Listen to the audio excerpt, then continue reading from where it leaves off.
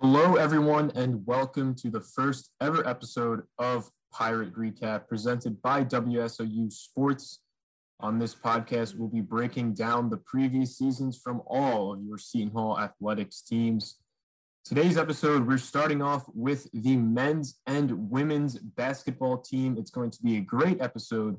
My name is Joe Matthews, and I'm joined alongside my fabulous, as always, co-hosts, Heaven Hill and Jonathan Height. So before we get into breaking down these past seasons for the men's and women's basketball teams, I got to ask you guys, how are you doing today?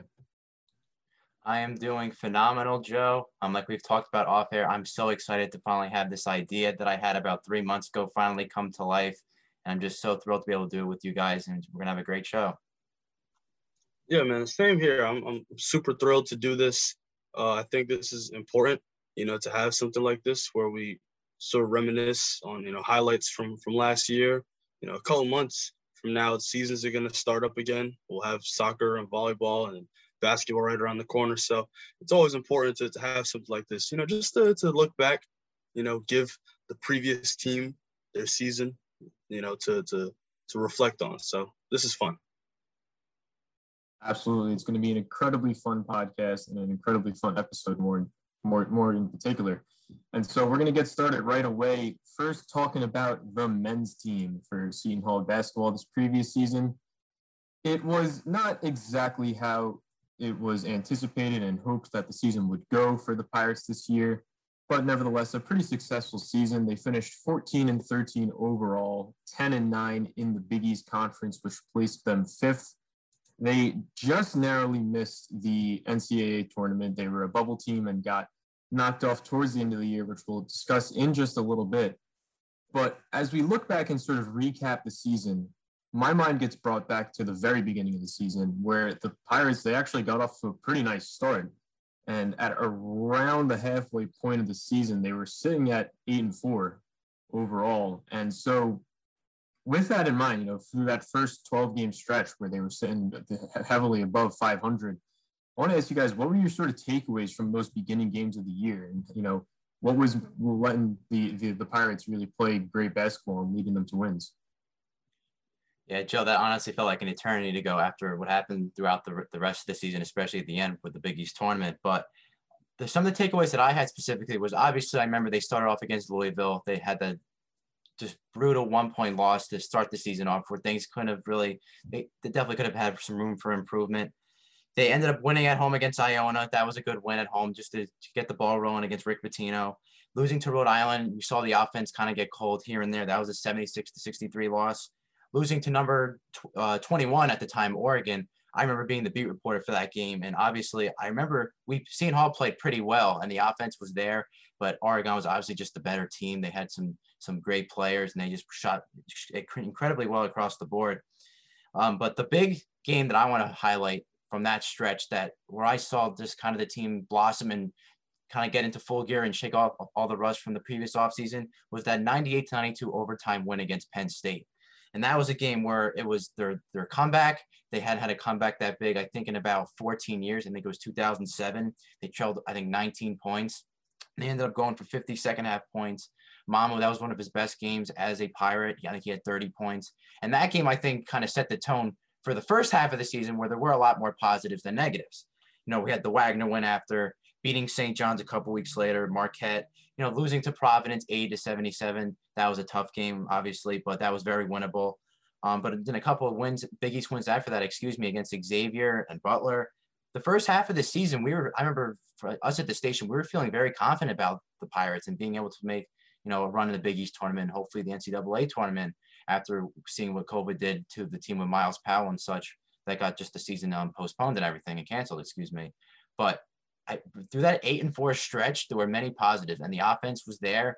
The defense was clicking, and we saw almost, again, Sandro Mamukelashvili turn into the star that he was becoming while being the number 2 option to Miles Powell. He became the star. We saw Jared Roden become the number 2 to him, and Miles Cale almost with games where Roden would go maybe 2A and 2B. So I think their roles were defined, and during that first half of the season, I think it was very confident and a lot of positive takeaway from that.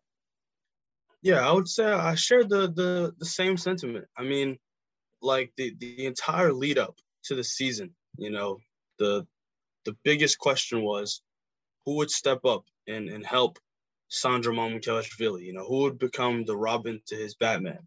In the previous season, it was Miles Powell in that Batman role. And we saw what he would do, just a vacuum offensively. He was taking up, just so many touches and scoring so much down the stretch. Like, losing that from your offense is a big blow. But as we saw, the last few games of the season, Mamu was putting up big numbers left and right. And people were like, okay, this guy could be, the best guy on a tournament team. But the biggest question was who would step up and become his running mate. And first game of the season against my Cardinals, Jared Rhoden, I believe he shot like 3 for 12 that game. And it was like, okay, this, junior year now, we should be seeing a little bit more from him. And then in that game against Iona, which I believe was the next game after that, he came out and just started cooking. That was as a result of the Baylor game getting canceled. I think the Bears, there was some sort of COVID issues within the program, but scheduled a game against Rick Pitino and Iona, and Rhoden had one of those games where it was like, man, this guy, hold on, we might have something here.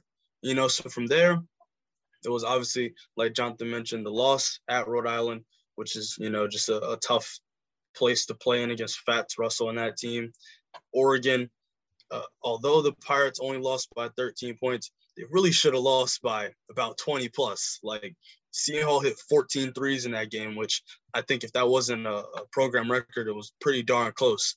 Like, Oregon was just shooting the skin off the ball. The Pirates couldn't get a stop. Their threes was really the only thing that kept them in it. It kept it from looking, less embarrassing. But from there, like Jonathan mentioned, it was that huge comeback against Penn State. And then the Pirates just rattled off just a streak. I believe during that stretch from the Penn State game to their home game against Butler, I believe that's 7 wins in 8 games, with their only loss coming at home against Providence on a game winner. So it was just a lot of questions being answered. Rhoden stepped up big time. The Pirates were getting contributions from their transfer to Cole Molson. Sandro Mamukelashvili was having those games where it was like, man, this guy could be the best power forward in the country. Like, he just looked like that. Jonathan mentioned the comeback against Penn State as, that big game where fans felt like, this team really had it going for them. I'm looking at the road game against Marquette as that deciding factor for me. Now, Marquette, their season might have, unraveled a little bit down the stretch as they finished under 500. But at the time, that early in the season, they had already had a victory against Wisconsin and Creighton. Both of those teams were top 10 at the time. So it was like, whoa, these guys, they might be pretty serious. Once the Pirates go on the road and get that victory against a team that just knocked off 2 top 10 teams, it was like, wow, this, Seton Hall, without Miles Powell, it still might be pretty formidable. So early in the season, 8-4 record, 7 wins in 8 games, the comeback against Penn State and that road win against Marquette, taking care of business at home against St. John's and Georgetown. It was very encouraging, to say the least. Yeah, I think encouraging is absolutely the right word for how that season started. And, a game that stood out to me in that stretch that, I kind of want to touch on a bit. And actually, Jonathan talked about he was the beat writer for that Oregon game. I was the beat writer for the game against Wagner when they just absolutely routed the Seahawks. And to me, that actually, looking at it in just the box score, it was a 78-45 win for Seton Hall. And it at first glance, it kind of just seems like, okay, that's just, they beat up on a team that they should beat. Nothing really special to come out of it. But there's a big thing that stood out to me, which was, in terms of, you guys talked about, the Pirates needed to see who could step up and fill the role outside of Sandro to, take the next step on this team. And in that game against Wagner, Mamu actually got ejected around probably like halfway through the game, finished the game with, 6 points, only played 19 minutes. And so that was very easily could have been a sort of a trap game for the Pirates. You know, their best player goes out due to an injection. They, you know, are playing a team that they really should be, but, you know, maybe they just, you know, underestimate their abilities and, you know, get caught in a tough loss. But two guys stepped up in that game big. Warren Roden, like you said earlier, he had a 22-point, 11 rebound game, shot 6 of 9 from the field. But more importantly, Iko Biagu had probably his best game of the year. He dropped 20 points on 100% from the field. He went 12 for 15 from the free throw line, which was just absolutely monster numbers. So that, again, was just a really, really encouraging game, you know, to see the other pieces outside of Mamu, who we knew was going to be the leader and could really take over for this team. We saw everybody on that team stepping up and contributing in a big way. So, like you guys said, absolutely an encouraging start to the year. But now I want to touch on just a little bit after that sort of big time winning streak, you know, solid stretch, where there were 3 games for the Pirates that I can only classify them as just absolutely heartbreaking, where they had a pretty tough, you know, 3-game stretch where they played number 3 Villanova twice and number 17 Creighton, who, you know, ranked opponents in the Big East ahead of Seton Hall in the Big East standings. And in those 3 games, they started off against Nova and they suffered a 2-point loss. And then they went to Creighton and they suffered a 4-point loss. And then they got Villanova again and lost only by 8. So 3 single-digit losses, all games that were real close and down to the wire, and they just couldn't pull it out in any of those 3 games, which would have been huge, huge wins for this Seton Hall team. So I kind of want to just ask you guys, you know, sort of break down how those games went down. And, you know, had, you know, they pulled out that first win against Villanova where they lost 76-74, you know, how could that have changed this trajectory of the season for them? Man, it was just so debilitating to be on that Villanova game, the 2-point loss. It was like, okay, I mean, I'm gonna go in order like you asked, Joe. So initially, you know, heading into this stretch of the schedule, it was like, okay, this is the chunk where, you know, one of these wins can not only be a resume builder, but it's a test to see where you stand against, you know, 2 of the best teams in the country. You know, as we saw, Creighton, they made it to Sweet 16. Villanova had a pretty good run as well in the tournament. So that first game, January 6th, on the road at Creighton, Coach Willard puts Cole Molson in the starting lineup. And I think the Blue Jays were up 40 at that point, or at 40, or up 40 at some point in the game. It was just super dejecting. I think Wilner Lewis and Ryan Jerez were on whole line for that one. I was the engineer. And then at one point, they weren't even talking about the game, post-game. They were just talking about unis or whatever. Like, it was just sad. But bounce back, get the road win at DePaul. Nothing to brag about, even though the Pirates almost sold that game too. Canceled game against Xavier. So now you got 10 days off from the DePaul game to road game at Nova. Keep in mind the Pirates won at Nova last year, so it was bound to be just a lot of energy, a lot of emotion. And it was just so back and forth. I will say, like, being on color with Dalton Allison that game, one of the best experiences of my life, because those last 4 or 5 minutes or so, just hopping in and out and going in sync with his calls was just superb. But from a fan perspective, like, I would have needed, like, a ventilator of some sort, because that game was not good for my blood pressure. It was just so many plays back and forth down the stretch. I mean, it felt like the Pirates had the win.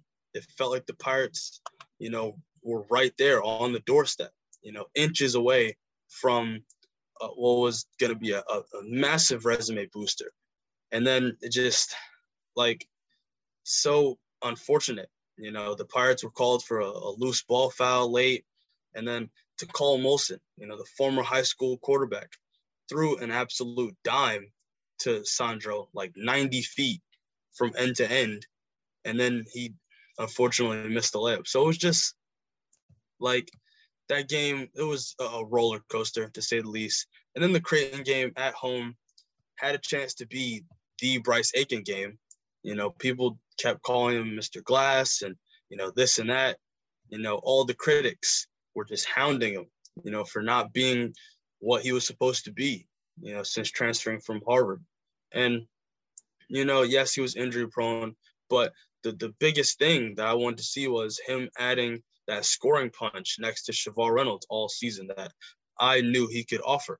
In that game, 21 points, 7 for 10 from the field. He hit 3 threes. Like, it was just so inspiring to watch. And I think the Pirates were up, I want to say, 16 at one point. I'm looking now. Yes, they were up 16, about 12 minutes left in the second quarter. And then from there, the wheels pretty much fell off. Again, credit to Creighton. They were a Sweet 16 team for a reason. Mitch Ballack and Zagorowski and Denzel Mahoney, Damian Jefferson, that was just a super tough squad. But again, when you're on the doorstep of a resume-boosting win, and then that happens, it's really heartbreaking, to say the least. And then you get a chance to redeem yourself at home against Nova, and I don't think the Pirates ever led in that one. It seemed like they were just trying to claw their way back the entire game. And credit to Nova, when the Pirates came out in the second half and they shot, phenomenally compared to the first half, put up 45 points in the second. Villanova only got outscored by 2 in the entire second period. Their offense was just as good.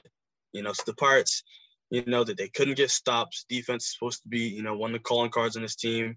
Their offense would fall short. And it was just really unfortunate, to say the least, that you had 3 opportunities. You had 3 bites of the apple to get a ranked win in some capacity. And you lost all of them, 2 of them, in pretty heartbreaking fashion. So, yeah, man, that stretch of the season, morale was very low at the radio station. Yeah, you couldn't have said any better, Heaven. We're going to talk about all the flaws that this team had last season. I think a lot of them were exposed during this 4-game stretch. And since, Heaven, you touched upon the first and the last game, which the first game, again, was a no contest. They had no shot in that game.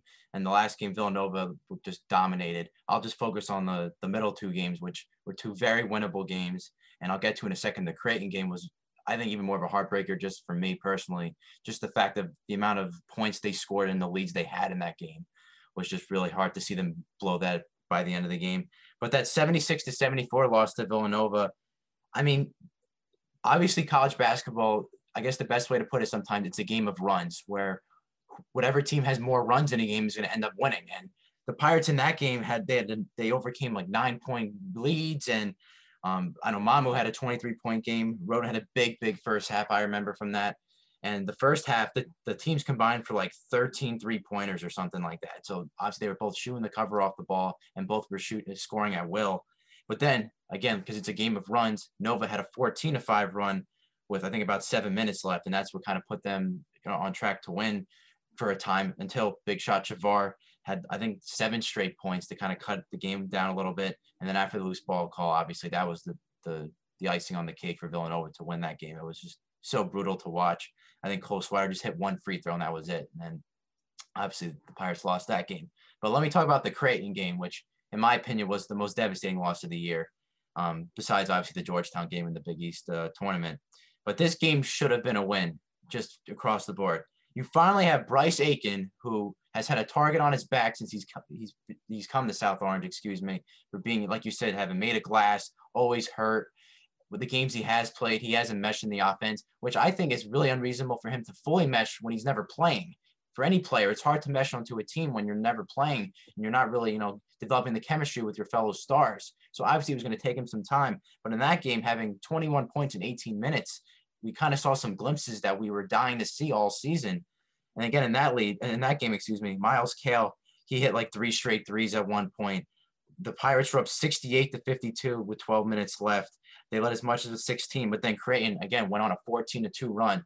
And a big flaw that I'm going to point out right now, and I'll touch back on it later, that the Pirates had in these games was their lack of, or just poor perimeter defense. Because these teams, especially these better teams, would absolutely light them up from behind the arc. In this game, Creighton shot 17-35 from 3. That's basically 50%. And towards the end of that game, Creighton was just raining threes on them, and they just couldn't make a stop on defense to try to cut into that momentum. And that was the problem. Again, we talked about Mitch Ballack had 29 points. He hit the dagger, too, with 40 seconds left. but there were just so many games down the stretch, and it started here where they just could not make a stop on defense, and teams like Creighton and other teams they'd play down the line, they would get their momentum going by hitting a bunch of threes, and they just wouldn't be able to stop them. And obviously the Pirates offense wasn't the issue in some of these games. It was just the lack of being able to stop some of the other players' stars, and again, perimeter defense. But I really wanted to highlight that point because I remember watching that game and I just wanted to yell at my TV sometimes when I'd see how many threes they'd let up by the end of some of these games. Yeah, I mean, I think for me, that 3-game stretch sort of epitomized what I took away from the season, which is that it was just frustrating and it was just so close at certain points. We saw, the team, which we'll touch on in a second, they were right there on the bubble for the tournament and then just barely slipped out. And, in these games, they were winning. They were up by 16 against Creighton, like you said, and they just couldn't pull it out at the very end. And so, that's almost a little bit more of a frustrating, and, you'd almost rather, at least for me, see the Pirates just get, almost blown out, I guess you could say, because, then you could just chalk it up to, okay, yeah, Creighton was just a much better team, a phenomenal team, one of the best in the nation. But the Pirates were right there, and they just couldn't pull it out. And, it was just a couple of things. Mamu, he had the game winner right there, and he just couldn't hit it. And and the team had the lead against Creighton, and they just couldn't pull it out. And so it was just a little frustrating, to see that this team was really so close, and it was just a couple of things just needed to go their way, and they just didn't get the luck of the draw. And kind of continuing on a bit of a pessimistic note, we're going to look now towards the tail end of the season, where after that 3-game stretch against, Nova, Creighton, Nova, the Pirates did pick it up again. They went on a 4-game winning streak against Providence, UConn, Marquette, and DePaul. And after that, it was kind of a make or break point in the season where, the Pirates had a decent resume for the NCAA tournament. They were being billed as a bubble team, kind of in that first 4 in, sometimes first 4 out, and it was just looking towards the last final home stretch of the season. 4 games. They had Georgetown, Butler, UConn, St. John's. And the Pirates really just kind of needed 2, maybe even just 1 more win against the Big East opponent to really sort of solidify the resume, should keep them on the bubble, and they would hopefully get into the tournament. And things just didn't go the way that the Pirates wanted. They wound up dropping all 4 games down the end of the regular season stretch. And it was, again, kind of just a frustrating point in the season. So with that being said, you guys kind of touched on a little bit of, the issues that the Pirates team had, but specifically focusing on that last 4-game stretch, what do you think kind of went wrong that, the Pirates just couldn't even eke out 1 win to, really put that final capstone on their resume? That's a great question, Joe. So keeping what I said in mind about what just happened, we talked about with the Creighton and Villanova losses. With these last 4 games, obviously it was inexcusable by the end that they couldn't pick up just one win to be able to solidify an NCAA tournament spot. But I'll just go in order with the Georgetown game. Again, like I talked about, the game of runs. And it just seemed like by the end of the season, there would be times where the Pirates would have some massive runs in games, but then the opposing teams would just honestly just have bigger and better ones, and that's what ended up happening. I know in the Georgetown game, they overcame a 12-point first half lead, but by the end, I think the Hoyas went like a 10-2 run to end the game, so that was it.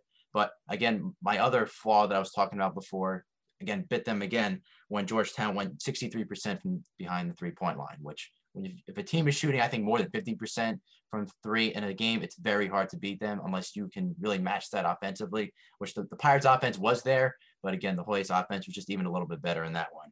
So that game, all right, it was similar to Creighton again, where they just couldn't stop him from behind 3.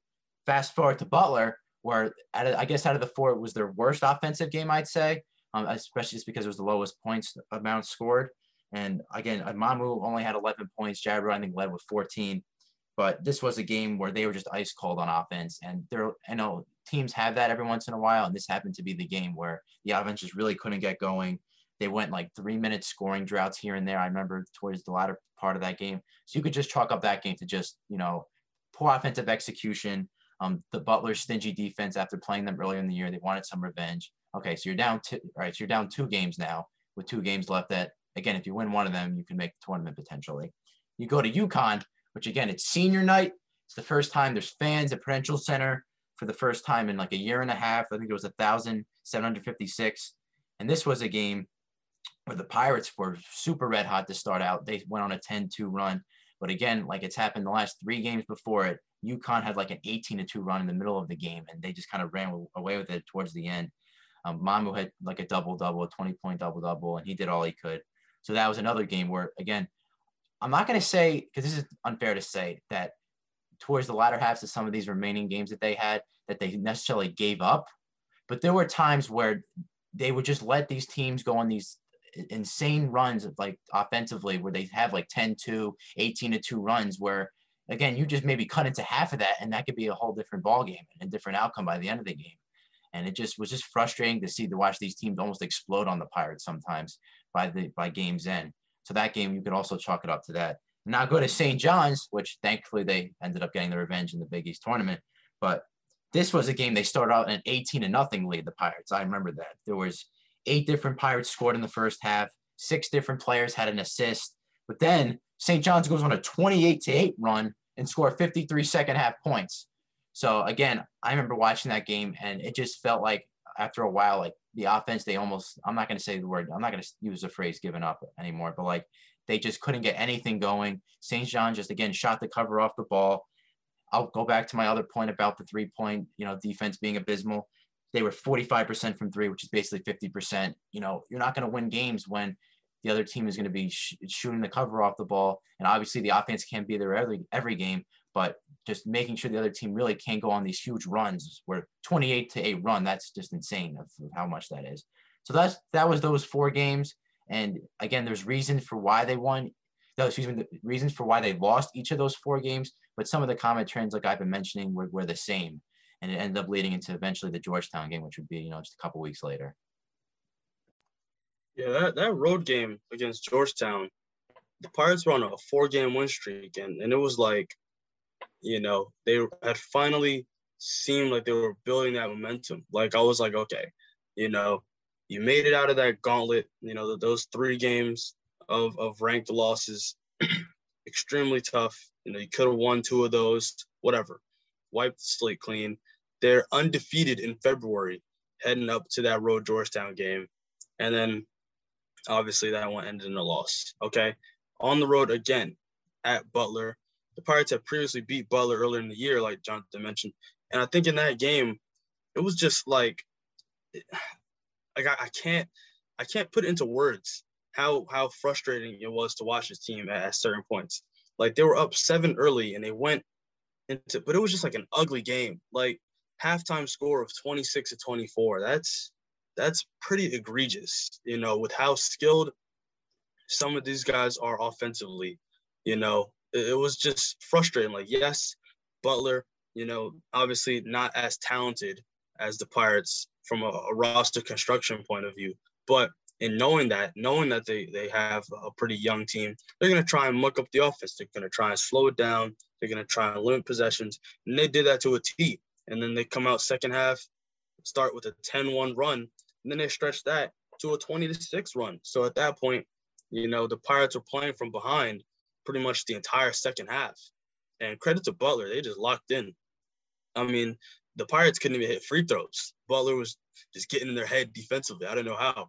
But, yeah, that game was just super questionable. The Connecticut loss, again, credit to the Huskies. They're super talented, really spoiled senior night for the Pirates. It's now back-to-back senior nights being pretty much ruined by the opposition. But, man, that one was just really unfortunate. And UConn, they were a tournament team for a reason. Really strong squad, managing to pull out victories even without Bouknight. And obviously with Bouknight on the court, they were just a completely different team. And then that St. John's game, March 6th, it was just like, man, being at the station for that, it was pretty rough. I want to say I was in studio for both the at St. John's men's game, and later in the night, the women's team had that game against Creighton, the Big East Championship, which we'll be discussing later. But again, morale was very low. Jonathan mentioned it, but the Pirates went up 18-0 right? And it's like, okay, 20-point lead in this day and age is really much nothing, with how well these teams shoot the three. But starting out that well was encouraging, especially coming off of a 3-game losing streak. And I think the funny part is I don't think anyone watched any of that 18-point lead, because I think the first 5 minutes of the game or so, Fox was still showing NASCAR. So I think it was me and Jordan in the studio, and I turned to Fox and I'm seeing these cars just zoom lap after lap. I'm like, man, where's the game? So I think the majority of the fan base missed much of that game. But as soon as they come back, I mean, Jonathan, like you mentioned, St. John's, they just started raining threes, man. It was like they were just throwing it up.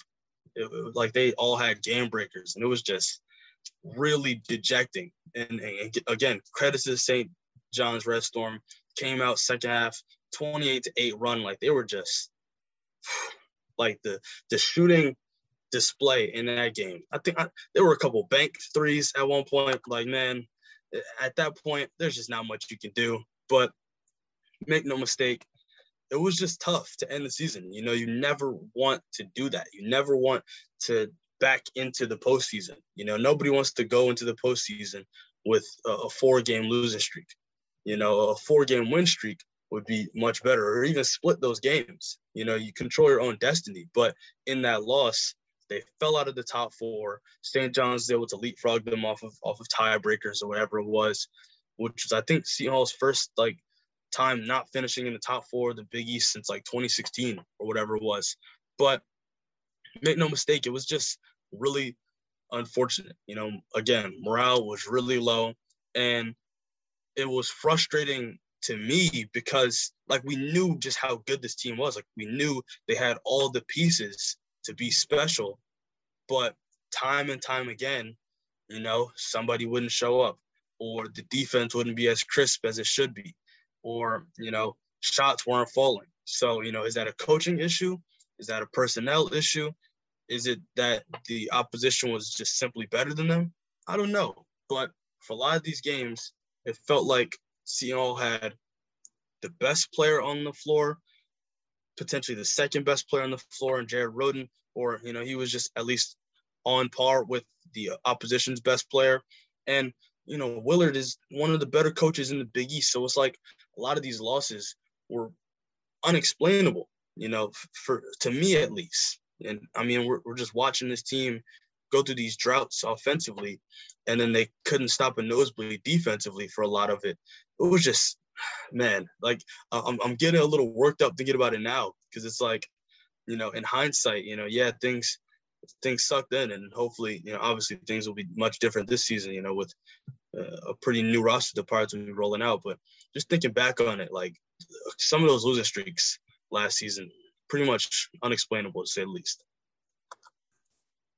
Yeah, it was just kind of a really crushing last 4-game stretch, and I mean, I think you sort of said it, Hev, where for me at least, the most frustrating thing was that you kind of knew that this really wasn't who Seton Hall was as a team.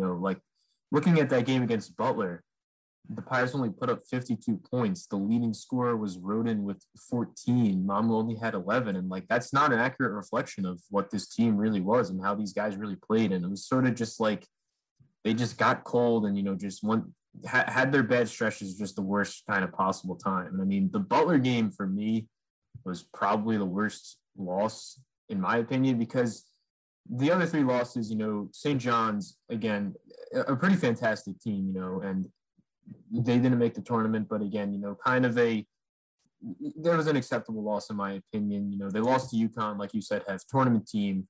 I mean, they were great. Luke Knight is just phenomenal. And so understandable if they dropped it to them. Georgetown, a little bit more frustrating, but again, they got on fire to end the season, which we'll talk about in a tiny little bit. So, it was, again, kind of understandable they lost to that red-hot Georgetown team, but Butler was not really a great team this year. And, and especially looking at some of the stats from the game, you said, Jonathan, that, one of the big things that Seton Hall struggled with was opponents shooting and, that perimeter defense.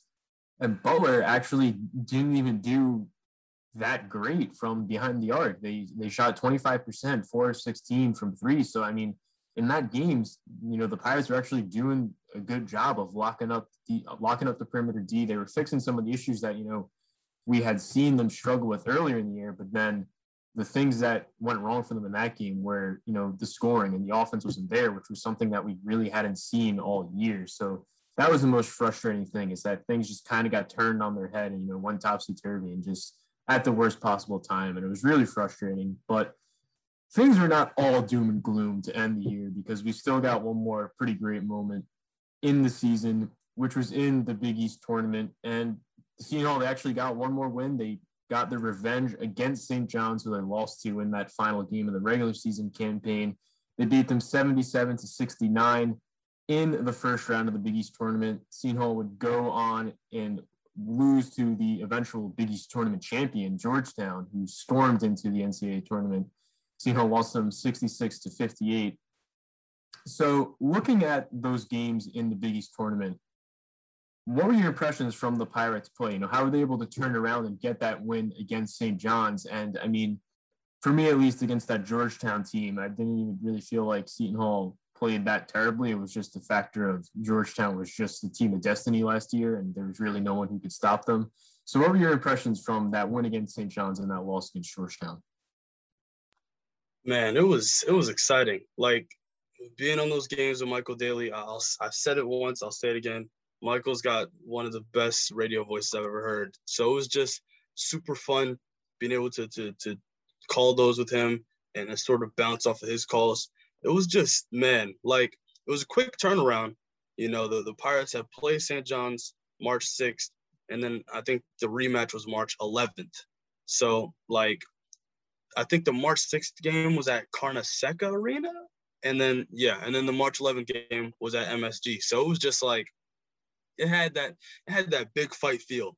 Like, you could just feel it. It was like, I'm looking now, this article describes it as a classic Big East rock fight. And it was like, there's no other way you could describe it. Like, it was just, I'm getting goosebumps now. Like, no funny. It was just, man, like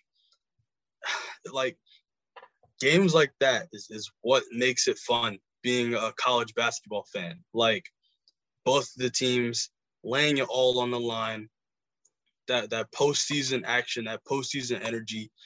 Both teams don't want to lose. And because it's the Big East, you want those bragging rights. You want to say, I was able to knock you out of the postseason. I was able to dash your championship hopes. And, man, it was just so crazy. I'm looking at the stats now. Sandro had 20 and 11. Roden had 19 and 16. Kale has 16 and 8. Like, the three of them scoring 15 plus in a game. I wish I had a stat for how many times that happened, over the course of their careers. But, man, all of them coming together to hoop like this at the same time. Games like this, you just throw shooting splits out of the window. I don't care that Sandro shot 7 for 20. I don't care that Roden shot 5 for 13. I don't care. It's all about putting the ball in the rim when it's all said and done. Ike had 7 points, 5 rebounds, and 7 blocks before fouling out. I know you mentioned the Wagner game earlier on, Joe, but that St. John's game was quite possibly the best I've ever seen from Ike Obiagu, just what he was able to do, in every facet of the game. He was just downright phenomenal. The Pirates, they just made so many plays, man. I was so proud of them that day. And credit to St. John's, man. Like, the Red Storm, next season out, they've got Champagny back. It's him and Posh. They're going to be pretty rough to beat. But, man, him, Rasheem Dunn was making some crazy plays. Greg Williams Jr., Marcellus Earlington. Posh didn't have the best game, but he had 3 steals. He's always going to be a pickpocket. It was just, man. And, again, with just how hotly contested every game was last season between those two teams, it needed an extra 5 minutes to decide the victor. The Pirates, they beat St. John's at home to open conference play. St. John's won the regular season finale. At that point, it was only right that it had to take overtime, for the true victor to be decided. And the Pirates came out in OT, and they put a lid on the rim. And they locked up, just the entire, second half and overtime. It was just so fun to watch. The Pirates had 10 turnovers in the first half. They didn't turn the ball over the final 12 minutes of the game, including overtime. Like, they were just – everything was flowing. Everyone was firing on all cylinders. The Pirates got stops, possession after possession after possession in overtime. It was just, man, what a play. What a game. I'm thinking about watching the highlights after this, but that one, it was definitely fun to restore the feeling. Yeah, that game was just absolutely incredible. And for me, I had the chance to report that game, and I remember that was my favorite game, obviously, to report of the entire season, besides the men's soccer championship runs. But I just remember from that game and the game before it, like you put it best before, Evan, I'll kind of make an analogy. It was almost like an Ali Frazier type of rivalry by the end of the season where, okay, like obviously these were two Big East rivals and they've had a storied past, but the Pirates were in a very desperate stage after those 4 straight losses to end the season. And to be able to really, all right, face St. John's in round 1 of the Big East tournament, where if they do not go on a huge run and win the tournament, or at least go a couple of rounds to have a shot of making March Madness, that it would be all said and done. And they, like you said, they came out firing. That was their best and most complete game of the season. I like how you talked about some of the offensive numbers. One thing that I always noticed from that game is I was thinking in my head when I was watching that, seeing Jared Rhoden, all right, he was second on the team in scoring. Mamu had 1 more point, but Rhoden with a career high, like 16 rebounds. All I was thinking about was how next season, or the way which is now this upcoming season, when Mamu's not going to be here anymore, and he's going to have to take the Batman role, that this was a game that showed that he could potentially do that and that he could step up to the occasion because he was matching Mamu basically on the stat sheet. And just from the eye test alone, seeing how dominant he was, driving to the rack, being able to pull up for mid-range and 3-point jumpers, just being that offensive, dynamo that he's going to have to be this season if the Pirates want to contend in the Big East. So that was just so encouraging. And like you said, even the defense, which I was just complaining about for about 20 minutes before this game, I mean, once it was in overtime, I think they stopped Georgetown. I believe it was 3 out of the first 4 possessions, and they got like 1 free throw out of it on that last one. So their defense, again, stepped up. They proved all the critics wrong, and it was great to watch. It made for great basketball. It was exciting. I wish and pray that there were fans at this. It was at MSG. You can only imagine what the atmosphere would be like if it was full capacity, like it was for like the New York Knicks playoff runs. If the Big East tournament had fans this year, what some of these games would it be like? But especially that one, St. John's, they play at MSG, and the Pirates have had such a, great, I'm going to say tenure over the last couple of years, with some great memories there and winning the Big East championship and making some runs in the tournament. So that game was just phenomenal across the board. And I know we're going to talk about the Georgetown game as well, but I'll just say one thing before Joe asked that question, was that there's some teams, and especially in the Big East Conference and college basketball as a whole, if they're on that kind of dream run, no one can stop them. And watching that Georgetown game, it just felt like that for a lot of it. And it was obviously just very discouraging. But again, the one takeaway from that game I got is, again, Jared Rhoden had 22 points. And obviously Mamu should have been the leading scorer because he was Batman last year. But seeing Rhoden step up like that was just incredible. And it gave me a lot more confidence as a fan and as a broadcast media member for WSU to see that next season we can really rely on him to be sort of fill that Batman role for the Pirates, that he's going to have to be that offensive dynamo like Mamu's been and Miles Powell was 2 years ago, that he's going to have to step up. But Georgetown was the team of destiny, and as we saw, they ended up winning the whole thing. So if they were going to have to lose, I think we'd rather have it to a team that ended up winning the whole thing, and that's what ended up happening. Yeah, I think you hit the nail right on the head there, Jonathan, with in regards to the Georgetown game. And, I mean, that St. John's game, for me at least, was my favorite game from the entirety of this past Pirates season because, it was, like you said, it felt like a classic, just Big East. That's what Big East basketball is. It's these two heavyweight teams going up against each other, big-time rivalry in a big game. Seton Hall came out on top. Rhoden played phenomenal. Mamu played phenomenal. Obiagu, like you said, Heaven. I said that the Wagner game was his best game of the year, and I'm gonna go back on my own take and say that actually, looking further into the stats for the St. John's game, I think this was his best game. I mean, he tied Samuel Dallenberg's record for Seton Hall in terms of most blocks in a game in a Big East tournament game with 7. I mean, he was just a monster. The Pirates were clicking on all cylinders in that St. John's game. And, for me, at least, it felt like, it was this was going to kick up a little Cinderella run in the tournament. And they just wound up running into the real Cinderella team out of the Big East in Georgetown, who there was no stopping them. But that St. John's game was just so much fun. And actually, fun story, Jonathan. You were the beat writer for that game. Will had reached out to me to potentially beat write for that, and I couldn't actually because I had class during that game because they scheduled that game from one of the early games. So I missed the whole first half because I was in stats class. So I was like sitting on the edge of my seat, through class, and it was real exciting. And I hadn't felt that sort of excitement in really any other game this season. So really awesome end to the season.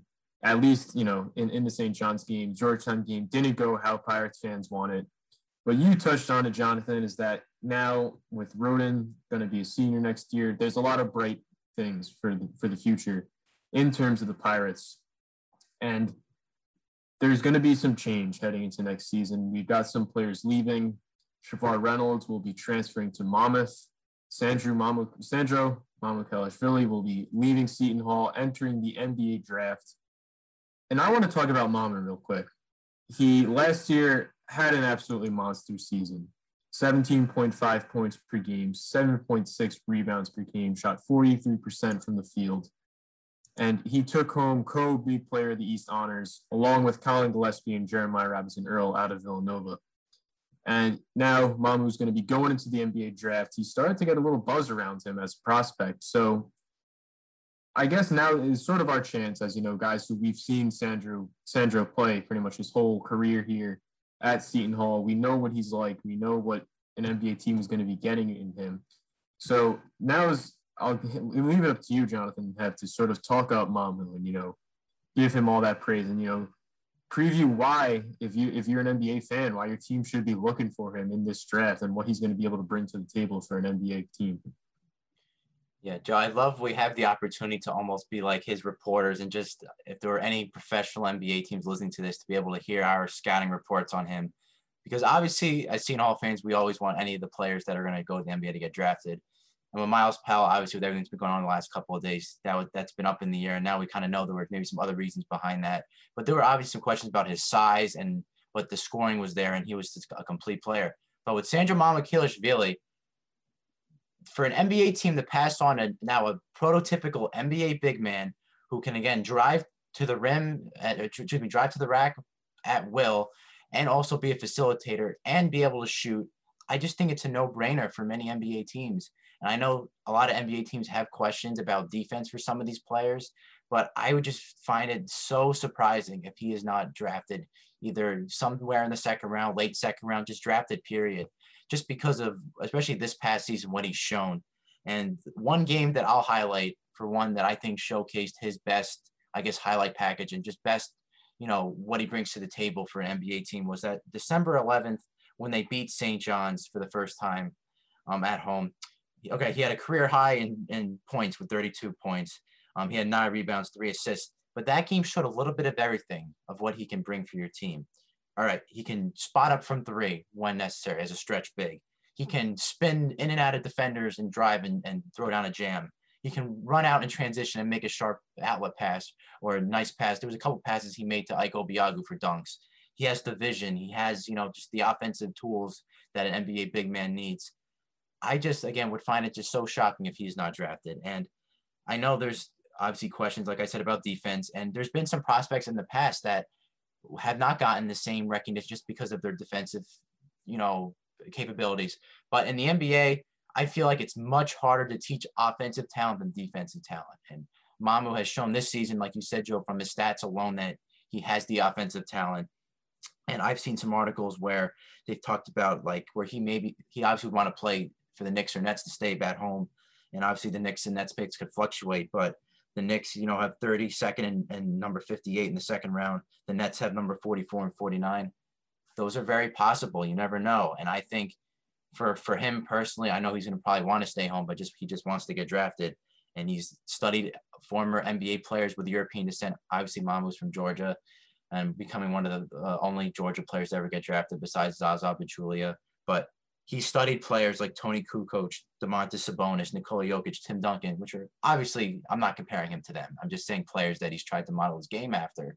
But he is such a unique player that for his 6'11" size and to be able to shoot like he does, to create on offense and to really push the ball on the open floor, I think is one of a kind.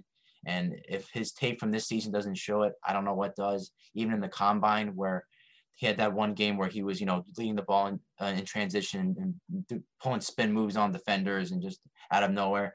If that doesn't say it for an NBA big man to get drafted, I don't know what does. Yeah, I mean, Jonathan, you pretty much hit it on the head. Like, I was going to mention the St. John's game, but to change my answer now, I'm going to go with the game he had 2 games before that, the Penn State comeback. He had 30 points, 5 rebounds, and 4 assists in that one as well. And, I mean, he showcased pretty much the same thing. And it's like Sandro just has, like, a very clear, like, projected role at the next level. Like, when you're that tall, when you're that big and you can move that well and you can handle the ball and you can shoot. I mean, we've seen the range that he has. When you can shoot from darn near 30 feet at any size, like an NBA team is going to look at that and consider you, eligible, for at least a 2-way contract. Now obviously he's a 4-year prospect. So, teams might value other players over him just because of potential. But if you're a team looking to win now, if you want someone who can be a facilitator at the 5, who can also space the floor, I don't know why you wouldn't pick Sandro. I mean, we saw that a little bit with Mason Plumlee in Detroit last year. He's not as prolific of a 3-point shooter as Mamu, but in terms of handling the ball and running those dribble handoffs and being able to show a little bit on the perimeter, I feel like Mamu has that in spades. You add that he can spot up as well. Like, he's really phenomenal offensively, just everything he can do. And I mean, you mentioned it, that combine game he had where he was just going coast to coast and threading needles. Like, he's showcased that, for the last 2 years that he can be that guy. So I'd love to see Mamu get drafted. I feel like, even when Miles Powell was on the team, I only saw Mamu and Roden as like the only really NBA caliber players, and no disrespect to Miles Powell, but I just it seemed like a long shot, knowing obviously him being a 4-year prospect and not being too strong defensively and being a little bit on the smaller side, just like as a player. So Mamu making it to the league wouldn't surprise me. And I think a team should definitely take a gamble on him, at least in like the 50s or 40s, in the draft a couple weeks from now. Yeah, I mean, we said that we've had the privilege to cover Mamu and see all of his games over the past couple of years. And, so we sort of get that extra special insight that other people don't. And if you're listening and, you don't know really who Mamu is, or you haven't watched a lot of his games, I mean, you've really got to look into this guy more because, sure, maybe at surface level, it just seems like, okay, he's just like a standard, power forward type who can score the ball, grab some boards. But he has got one of the most versatile offensive games, I mean, just period, in this entire draft class. The man is an elite shooter. He can facilitate. He has post moves. And the fact that that all comes in a 6'11" frame, I mean, you said it, Jonathan, where, you can sort of sometimes teach defensive, abilities and stuff like that at the NBA level. You cannot teach what Mamu can do on the offensive end. I mean, he's got an absolutely special skill set. And it's just, even if teams aren't going to take him, at the top of the draft, you might want to take a guy who maybe has a little bit of a higher ceiling or something like that. I mean, there's absolutely going to be a place for Mamu in the NBA. Even if, his defense struggles a little bit and he's a little lackluster there and, maybe he doesn't do as well down in the post. I mean, still having a guy who's 6'11" who can consistently knock down a 3, just that alone, there's going to be a spot for him in the league. A guy who can very conceivably run the point and facilitate an offense in basically a center's body, there's going to be a spot for him in the league in the NBA. So absolutely 100%. I mean, Mamu should get drafted. Honestly, I'm a Nets fan, and very legitimately, this is not Seton Hall bias. I honestly want us to take him in the first round at number 27 because I think he fits in on that Nets roster absolutely beautifully. But I mean, just in general, I mean, if you don't know about Mamu, absolutely go watch his tape. Go look at him because this dude is an absolutely phenomenal prospect. And he really, I think, is going to be in the NBA for years and years and years to come. And he just had an absolutely phenomenal season. And we've had such an awesome privilege to be able to see Mamu's Seton Hall career. So absolutely props to Mamu on a fantastic collegiate career, Big East Player of the Year, one of the best players we've ever had the privilege to cover here at Seton Hall. But now as we start to sort of wrap up for the men's basketball season, we sort of recapped how things have gone. I want to look ahead to next year. And the Pirates, this year was a little bit disappointing, and they're certainly going to be looking to sort of have a big bounce back year next year. Kevin Willard in this past offseason, I mean, the man went absolutely nuts and, reloaded this roster. There's a phenomenal incoming class combined of, incoming freshmen and transfers. There's going to be an absolutely phenomenal out-of-conference schedule for this Pirates team next year. But above all of that, I think the biggest thing that is going to be, sort of a big hope for the Seton Hall Pirates team next year is to get back to the NCAA tournament. This past year, they didn't make it, obviously, as we said, and that's the first time they haven't made the big dance since 2015. They had a 4-year stretch of making the tournament in the 2020 season, which was shortened and canceled due to the pandemic. They absolutely would have made the tournament, and I'm still incredibly upset about that because they were a Final Four team. I'm going to die on that hill, that 2020 team with Miles Powell. But looking ahead to next year, if you had to pin your hopes on, one key thing in regards to this team, what do the Pirates need to do to make sure they return to form and get back to being a consistent NCAA tournament team at the top of the Big East? I think it's important that they find their sense of identity. You mentioned Coach Willard pretty much retooling the roster. We're getting 6 newcomers next year, a bunch of freshmen, from, one of Seton Hall's best recruiting classes in a while. Not only that, but you're getting transfers like Jameer Harris and Kadari Richmond and Alexis Yetna. Like, there's a lot of new blood being injected into this squad. So now, you have to really use those first couple of games to figure out, the hierarchy of some sort. Like, yes, Jared Rhoden's going to be that guy. Now, without Shavar Reynolds on the squad, does Bryce Aiken slide into that starting point guard role? Do they give that to Jahari Long? Do they play Kadari Richmond there, who I feel like should be the starting point guard, or at least at the 2? Does Jameer Harris get that spot? Does Ryan Conway get that spot? So there's just so many options on the roster. Do you slide someone like Brandon Weston into the starting lineup, as a highly recruited and highly ranked freshman? Does he get that prime spot off jump? What's Miles Cale going to do in his graduate season after putting up his best season in quite some time and really rebounding from a rough junior year? Ike Obiagu, what is he going to do in his graduate student season? So, it's going to be exciting. It's going to be really interesting to see how the hierarchy of this squad develops. And they don't have that much time, to figure that out. I don't know if the Michigan game is the first game of the season. I know the Pirates are probably going to have a tune-up of sorts against Wagner, possibly Iona, maybe St. Peter's, or, however the rest of the non-conference schedule shakes out. But looking at some of those non-conference games, man, you got Michigan, you got Texas, you got Rutgers. Then the Fort Myers tip-off, around Thanksgiving, you've got Florida, Ohio State. Like, these teams aren't slouches. So it's man, I'm excited to watch, to say the least. And those first couple of games before conference play, because we all know conference play is undoubtedly the most important stretch every year for this team. You're going to have to figure out the hierarchy of the squad and who you can trust in certain situations. Who's going to be your lineup for shooting, who's going to be in your lineup for defense, which freshmen are going to, step up and separate themselves from the rest of the pack, like Jahari Long did last year for that squad. So I'm excited to see how this team figures this out and, the rest of the offseason process for Coach Willard and the rest of the staff. Yeah, Heaven, you couldn't have put it any better. I obviously like the identity thing, which I think for every Seton Hall team, there's obviously been different time spans that it takes at the beginning of a season for them to figure out.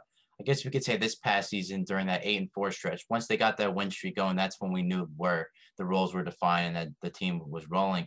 But I feel like for this year, depending on where this schedule is going to end up panning out as, and the fact that they're playing these really tough out of conference teams early on, it might have to be even sooner. But when it comes down to it, and a couple questions that I'm going to have and things that have to be answered is obviously, like you said, and I've said about 5 times so far, that Jared Roden is Batman now.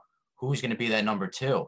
And obviously Miles Cale coming back for his graduate year, he's been through the gauntlet now. He's been here for multiple seasons. He's the definition of a veteran now on this team. But there's so many uncertainties of which of these other players could maybe even steal a spot or contend with him to get starting minutes time, like you said. Some names that I've been seeing just based on their social media and just getting a gauge of what this team is going to be like next season.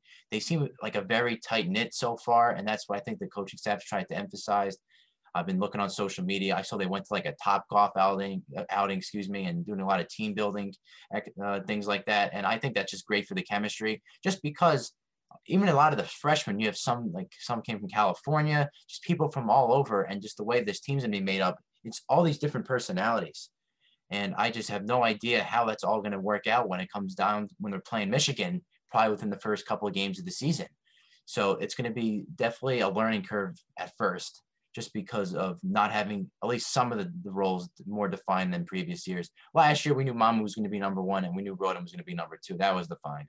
But this upcoming season, there's so much uncertainty, but the uncertainty just makes it even more exciting because there's so much talent on paper alone that this Seton Hall team can be dangerous next season if they can put it all together. And if head coach Kevin Willard can, strategize, like you said, make the game plans, clean up perimeter defense, not letting teams go on insane runs like they did last season. Because there's a different cast now. There's a different group of players. Some of these players could be even better defenders than they've had in previous years, like Kadari Richmond, Alexis Yenya, Ike Obiagu. Again, he had a great bounce back season, and looks like he's turning the corner in his career and hopefully having an even better season this year as one of the best, if not the best shot blocker in the Big East, hopefully. But regardless, this season's going to be so exciting. But the one thing that just is going to be in my mind is how fast they're going to be able to do it, just because of how strong the schedule is going to be. And I really hope that next season that they can put it together as soon as possible. Yeah, I mean, this next season for, the Seton Hall team is, in my mind, I'm incredibly excited for it because I think it can be one of the biggest we've seen in a really long time. I mean, we've got an incredible crop of talent coming in. You brought up some of the names that, guys like Yetna, guys like Kadari Richmond, Jameer Harris, transfers coming in.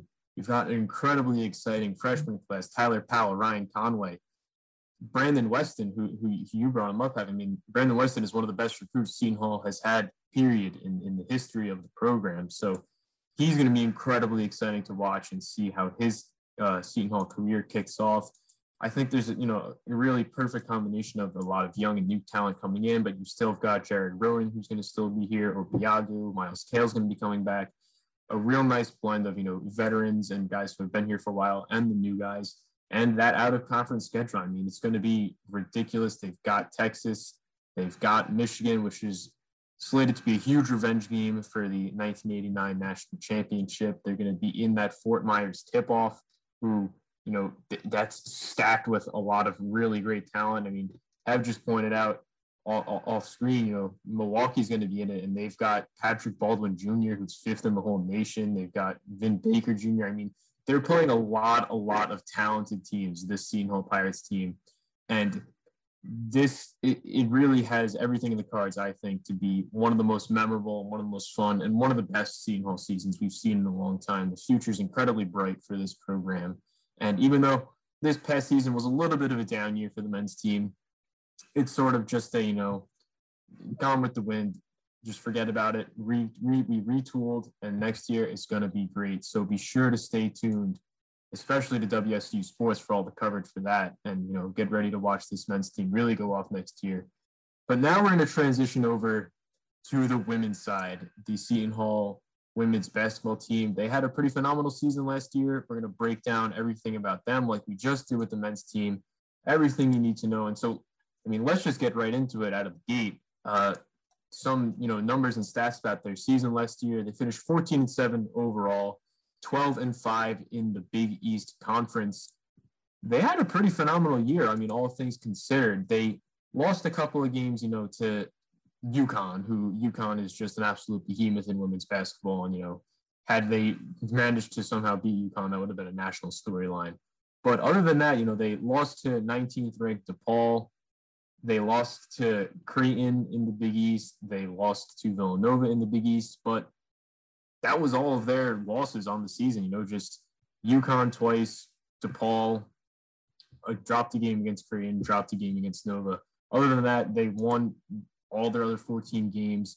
So I want to ask you guys, just from the whole season standpoint, what impressed you about the Pirates' play last season, and what led them to have such a great year? Yeah, Joe, and I'm going to bring up a point just first and foremost, just because obviously so far WSU sports, I'm so glad Heaven's been trying to bridge the gap between men's and women's basketball coverage, because this team last season was so exciting to watch. And if they can replicate what they did last season to this season, now with the coverage expanding even more and really on the rise, it's just so exciting to think about what it's going to be like this season. But let's just focus on last season alone. Again, 14-7. If I had to put a phrase to it, to what they were like last season, they took care of business when it mattered. Obviously, like you said, they couldn't defeat Paige Beckers and UConn. They couldn't beat nationally ranked DePaul, which they could have won one or two of those games. But again, Big East teams that were thrown at them, with the exception of Creighton, that was the one team they couldn't beat. And Heaven remembers my first time ever in studio was the game that they lost to them in the regular season, and they ended up losing to them again in the Big East tournament. But they just took care of business. And again, when you talk about team's identity, this identity was figured out the second Andra Espinoza-Hunter was finally on this team, and they developed the big three of her with Lauren Park-Lane and Desiree Elmore, and having the big three. And even there were some games, and I brought this up on air multiple times, that there was a big four where Maya Jackson was stepping up and having big time scoring numbers, and they could easily have like a four-headed monster if it wasn't for three. But for the majority of the second half of the season, for most of the season, it was the big three, and it was just so exciting just watching them mesh together. You could see the chemistry was there. We've obviously learned in the past that Espinoza-Hunter and Desiree Elmore have played together in the past. They played AAU ball together, and you could just see the chemistry of the team on the floor. Just, offensively and defensively, they had players that stepped up on both sides. Espinoza-Hunter turned into, I think, a top 5 player in the Big East. Desiree Elmore was top 5, top 10 in the Big East. Lauren Park-Lane could arguably one of the best point guards in the Big East. And just saying the word Big East 100 times is just the truth, just of how well they played. And I just think that overall next season, it's obviously going to be a little bit tougher, like we'll talk about later, because one half of the big three is gone in Desiree Elmore. But this team had so many massive win streaks. I was looking through the schedule again. They won 5 straight early in the season, and throw some 2 COVID postponements in there. 5 straight to end the season. So the complete opposite of the men's team, where they barely beat Georgetown. I remember covering that game, beat reporting. That game was tough, but they won 67-55 against Providence. They win 108-65 to Xavier, where they set the record for most threes. They had 17 threes and points ever, beating Villanova by 12, and then beating St. John's to end the season. This is one of the most impressive women's basketball teams we've seen in a long time. And it was just so exciting to watch. The style of play they had, it was fast. They could, knock down the 3 ball. They could really push the tempo and the momentum. And it just made for just great content and great just basketball all around. So last season was definitely a success just across the board, just from everything that happened. Yeah, man, Jonathan, again, you pretty much hit it on the head. Like, it was just so fun to watch this team, just throughout the year.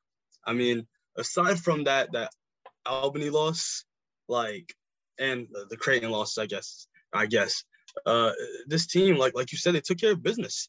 It was just like nonstop, just so exciting.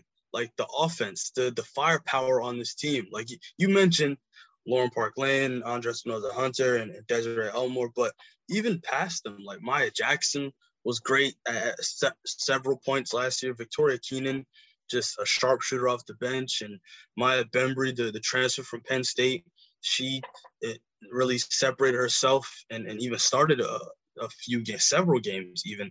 Alexia Alesh being able to space the floor somewhat from that center position. Amari Wright as a freshman, really, I think she played 20 games. I'm looking now, she played 20 games.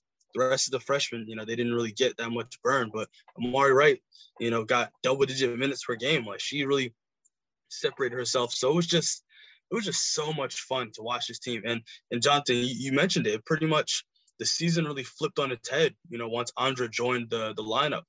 I think once she joined the squad, the Pirates were 2-2, and they had just lost to Albany and UConn, which, I mean, again, UConn is whatever. The Pirates are bound to lose to them, albeit, the final score doesn't show it all. They were competitive, and Lauren Park Lane really stole the show on that one. Her duel with Paige Beckers in that game was just so exciting. And then, the Providence game was Andra's first game, and that one came down to the wire. The Pirates were able to pull that one out with the victory.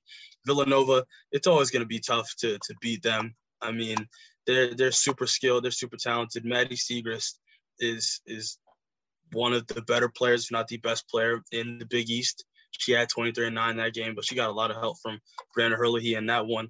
And then from there, the Pirates just started stringing wins together, man. Like, it was just so exciting. Like, Marquette, Butler, St. John, Xavier, like, Andra just became a flamethrower, just started knocking down shots. And Joe, you mentioned this in your Pirate player preview that dropped today. I mentioned this in my article that I released around the time of this stretch.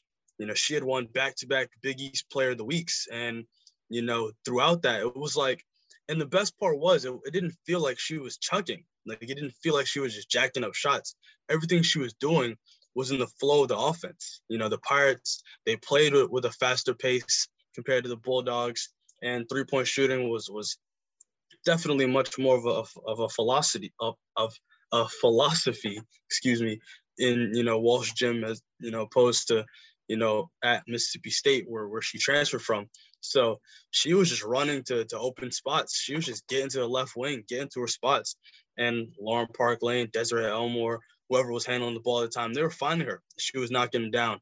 Just that scoring streak that she had, it was just downright insane. I think in one of the games, I want to say it was the home game against Xavier.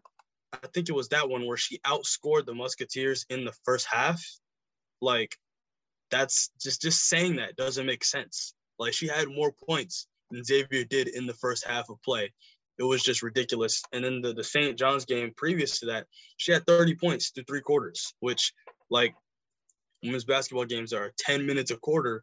You're putting up 30 points in 30 minutes. That's nobody, like, that's not easy. That doesn't happen every game. Like, that's just not common.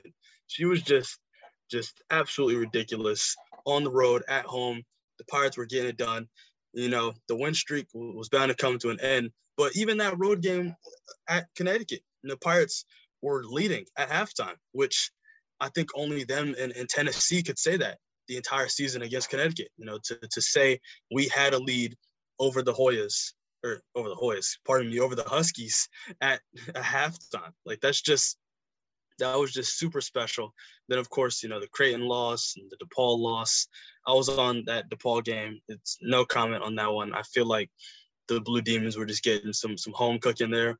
And then, like Jonathan mentioned, to end the season on a 5-game win streak and to have that momentum head into the playoffs and to break records that Xavier game. The one, the Pirates won 108-65. Funnily enough, there was a men's game in that same night. I think it was the Butler game that the Pirates lost, and I was on Hall Line. And I didn't want to talk about that game. I wanted to talk about the Xavier game, but obviously I couldn't because, the callers were there for the men's game. But make no mistake, this upcoming season, that will surely change. The Nova game, the Pirates got revenge there, picking up that victory and then winning on the road at Carnesecca Arena. The season before that road game against St. John's, it'll probably be on a Pirate Rewind episode. Now I think about it, it'll probably be me and Will, just because that game, that was just ridiculous. A kid fell on my neck. The Pirates got shafted down the stretch. They came out March 1st and said, none of that. I mean, put a lid on the rim, held the opposing team to 43 points. Like, that was just a phenomenal performance. Like, this team, man, it was just so much fun. Like, yeah, they lost to Creighton. Like, yeah, their season ended on a bit of a down note. And yeah, they did turn down that NIT invite. I was pretty salty about that because I wanted to go to San Antonio with Will. But even still, I think it would have been Charlotte. I don't know. But make no mistake, last season's team was definitely, some of the most fun basketball I've ever got the chance to witness. Just the energy, the morale of the team, it was just so high. These players really wanted to go out there and win. And they did that time and time again. And now next season, sure, Desiree Elmore might be in Rhode Island now, but the Pirates returned a lot of important contributors, and they added a few players I think could definitely impact some victories. So I just want to fast forward to November already. Yeah, I mean, that you guys both said it. I mean, it was just so much fun watching this Seton Hall women's team this past year. The big three, all three of them were having, just monster career games. It seemed like every game, and one person would just take over. It was just phenomenal, and it did come to really kind of an abrupt and unwanted end for Seton Hall fans, especially with how fun this team was playing. And I do kind of want to touch on that a little bit. I mean, we went into a little bit of doom and gloom for the men's side.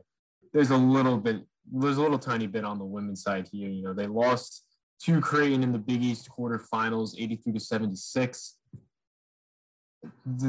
Despite the loss, I mean, they still played pretty phenomenal basketball. I mean, the big three of, Des, Andra, and Lauren Park Lane, they combined for 60 points. But I want to kind of break this game down a little bit, get your guys' perspectives on, how this sort of game went and, what sort of went wrong and how they weren't able to really kind of go a little bit further in this Big East tourney. That game, it was just like, man, like, it's just like we just praised them, but it was just really dejecting. Like, it was just really sad. I think I was on with Jory in studio for that game, and it was the same day, like I mentioned earlier, the Pirates lost that regular season finale, the men's team, I should say, to St. John's. But that one, it was just like, credit to Creighton. Tammy Sarda, she's super tough. Like, she's just extremely tough. She went out, she balled out of control. Creighton, man, they're man. Oh, looking at the box score now, Emma Ronsiek and man, Morgan Malley, she was just like, it's just like, I'm getting annoyed now. Like, I can laugh about it, like it's whatever, it's in the past. Teams lose all the time. A loss is a loss. But in the moment, some of the shots they were hitting, man, like, it was just, I said it earlier, I used the word earlier, but debilitating. Debilitating is the only way I can explain it. Like, I want to say Morgan Malley hit like a step back three at one point. Malley and Ronsiek, they both hit 4 threes. So you're getting 8 threes from, I think they were both freshmen at the time. So they're going to cause havoc in the Big East next year too. Tammy Sarda doing what she did, 29 points, 9 for 15 from the field. She hit 2 threes, almost perfect at the line. I wrote in an article, in a Big East tournament recap for my internship a couple months ago, that it was time to give her flowers. She played every minute that game, 40 minutes. She didn't step off the court. She drew 10 fouls. Like, she did what needed to be done. She realized just how important it was. And she was a +7 in a 7-point victory. Like, again, plus minus doesn't mean everything, but think if she came off the court for any second at all that game, how the tide would have swung. She went out there. She was the facilitator. She was the scorer. She put her teammates in position to succeed. And, credit to her, credit to Ronsiek, and credit to Morgan Malley. And, it's not like the Pirates went out sad. Lauren, Andra, Des, they all scored 19 plus. Like, it was close, man. It was a darn good game, to say the least. And, that's basketball. Some teams are going to lose. Some teams are going to win, so that is unfortunate. And, with how the rest of the bracket shook out, with DePaul losing as well, I think if the Pirates had won, I think they would have played, who was it, Villanova in the second round? Or maybe it would have been Marquette. I don't know. But even then, the Pirates shown that they could beat Villanova. They showed that they could beat Marquette, during the season. So I think if the Pirates make it to the championship against UConn, I think at that point, They probably get one of the at-large bids for the tourney. Who knows? But, dropping that quarterfinal game, putting a damper on that 5-game win streak to close out the season, it was a little heartbreaking. But now we know what this team was capable of, and now they've got some postseason experience under their belt. I think they can replicate that and even go further next year. Oh, I remember I was supposed to beat report the game after if they would have won, and I'm pretty sure it was Marquette they would have played, and it was honestly just devastating because I actually had a lot of great opportunities this year to cover big games, but that game would have been, if they could have beaten Creighton, they would have beaten Marquette, and they would have just obviously faced UConn, which with house money, it just would have been insane. I think especially for this team last year going into this year now, they kind of maybe had to get knocked down a few pegs in order, like you said, to maybe have an even better season next year. Because obviously we talked about they took care of business, but they have the playoff experience now. They have that feeling, of losing a game that they should have won, based off the talent alone, if you're comparing the rosters.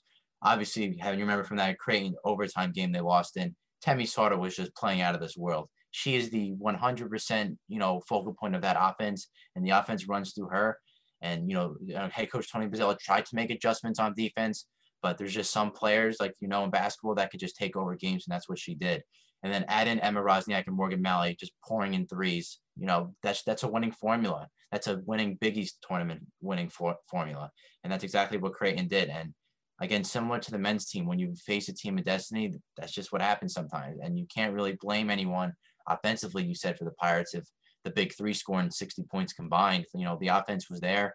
They just, down the stretch, Creighton started tightening up on defense as well. And some of the shots they were hitting in that game, oh my goodness. I remember that step back three. There were a couple of threes in the corner. Temi Sauter was like pulling some impressive and ones out of thin air. It was frustrating, but at the same time, it was just exciting Big East basketball. And it was, great for the conference, but it was so frustrating that they couldn't make it just one more round. But again, I think it's going to be used as a learning experience. And I think especially for the newcomers that come this year, you have, Lauren Park Lane is now going to be a junior. Andra Espinoza-Hunter is another year older. Having that veteran leadership now in the locker room, and not only the young players from last year who are going to be a year older, but again, like the transfers coming in, it's just going to make for an exciting team next year. And it's going to be a good mixture of just, veterans and rookies and just having experience and being able to know, like, okay, last season, this is what happened in the Big East tournament. We lost, we got outplayed despite playing pretty well ourselves. And I think they're going to be able to take this with a grain of salt and be able to use it this season, hopefully, for an even larger Big East tournament run. Yeah, no doubt. I mean, like Hev said, debilitating as that loss was, it's still, kind of, you have to try to not let it put a damper on the whole bigger picture for this season, because it really was a phenomenal season for this Pirates team. And just because it didn't end how fans and the team wanted, doesn't mean that anything that happened during the season was lesser. So with that being said, I know we talked them up a little bit. We talked about them, the big three for this past Seton Hall team: Andra Espinoza-Hunter, Lauren Park Lane, Desiree Elmore. But at this point, we've broken down how the season sort of went for the Pirates, how it ended. I want to focus on those three players, that big three, and now is our chance to really talk them up. And so I figure, there's three of us right now doing this pod. There's three members of the big three. So we'll each take one and really sort of, just talk them up and, let the fans and the listeners know what made them so great, especially this past season.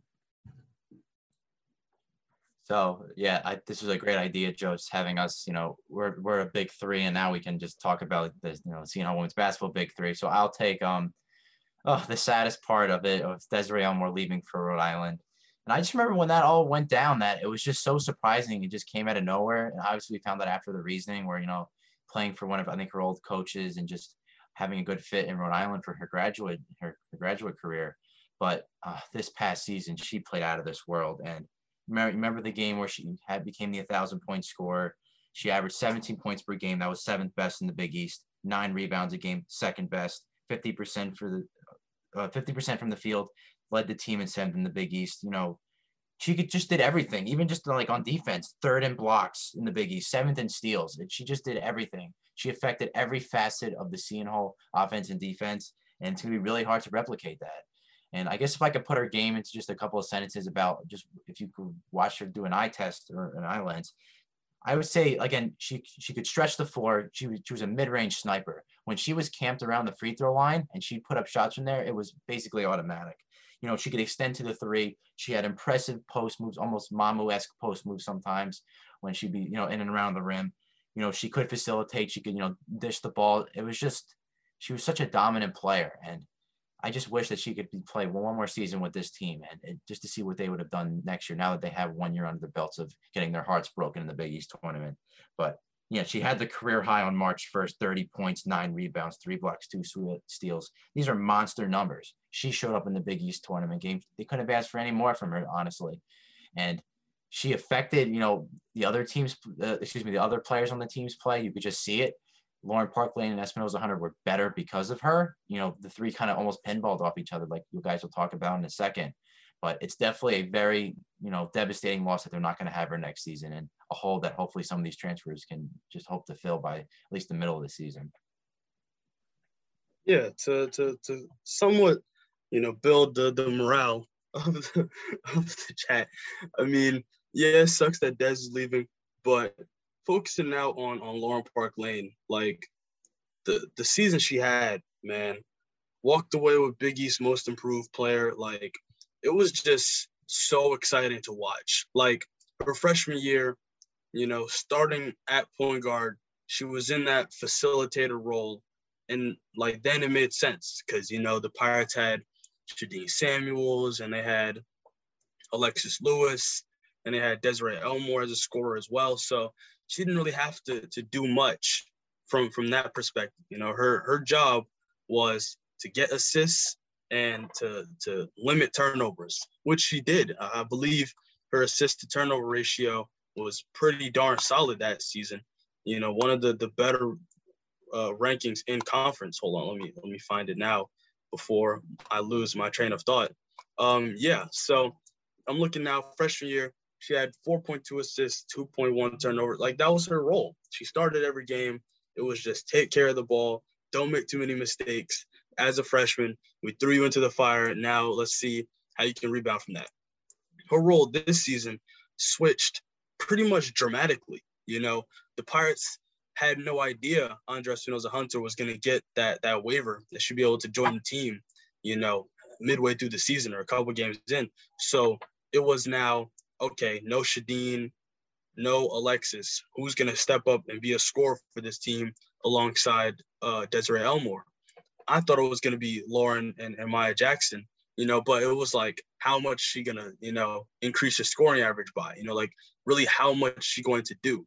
And man, Lauren blew all of my expectations out of the water. Like, going from 6.7 points per game to 17.5 points per game, you know, increasing her efficiency at the free throw line from 2-point range overall from the field. She added more assists per game. She was, you know, even working even more from a rebounding perspective. Like, she did everything so well. Like, she took over that UConn game. You know, everybody was watching for Paige Beckers and Lauren stole the show. Like, it was just so fun to watch. And we could talk about her stature and how she's doing this at you know, her height, whatever it is. Point of the matter is, she's a hooper. She's a hooper. There's no other way to describe her.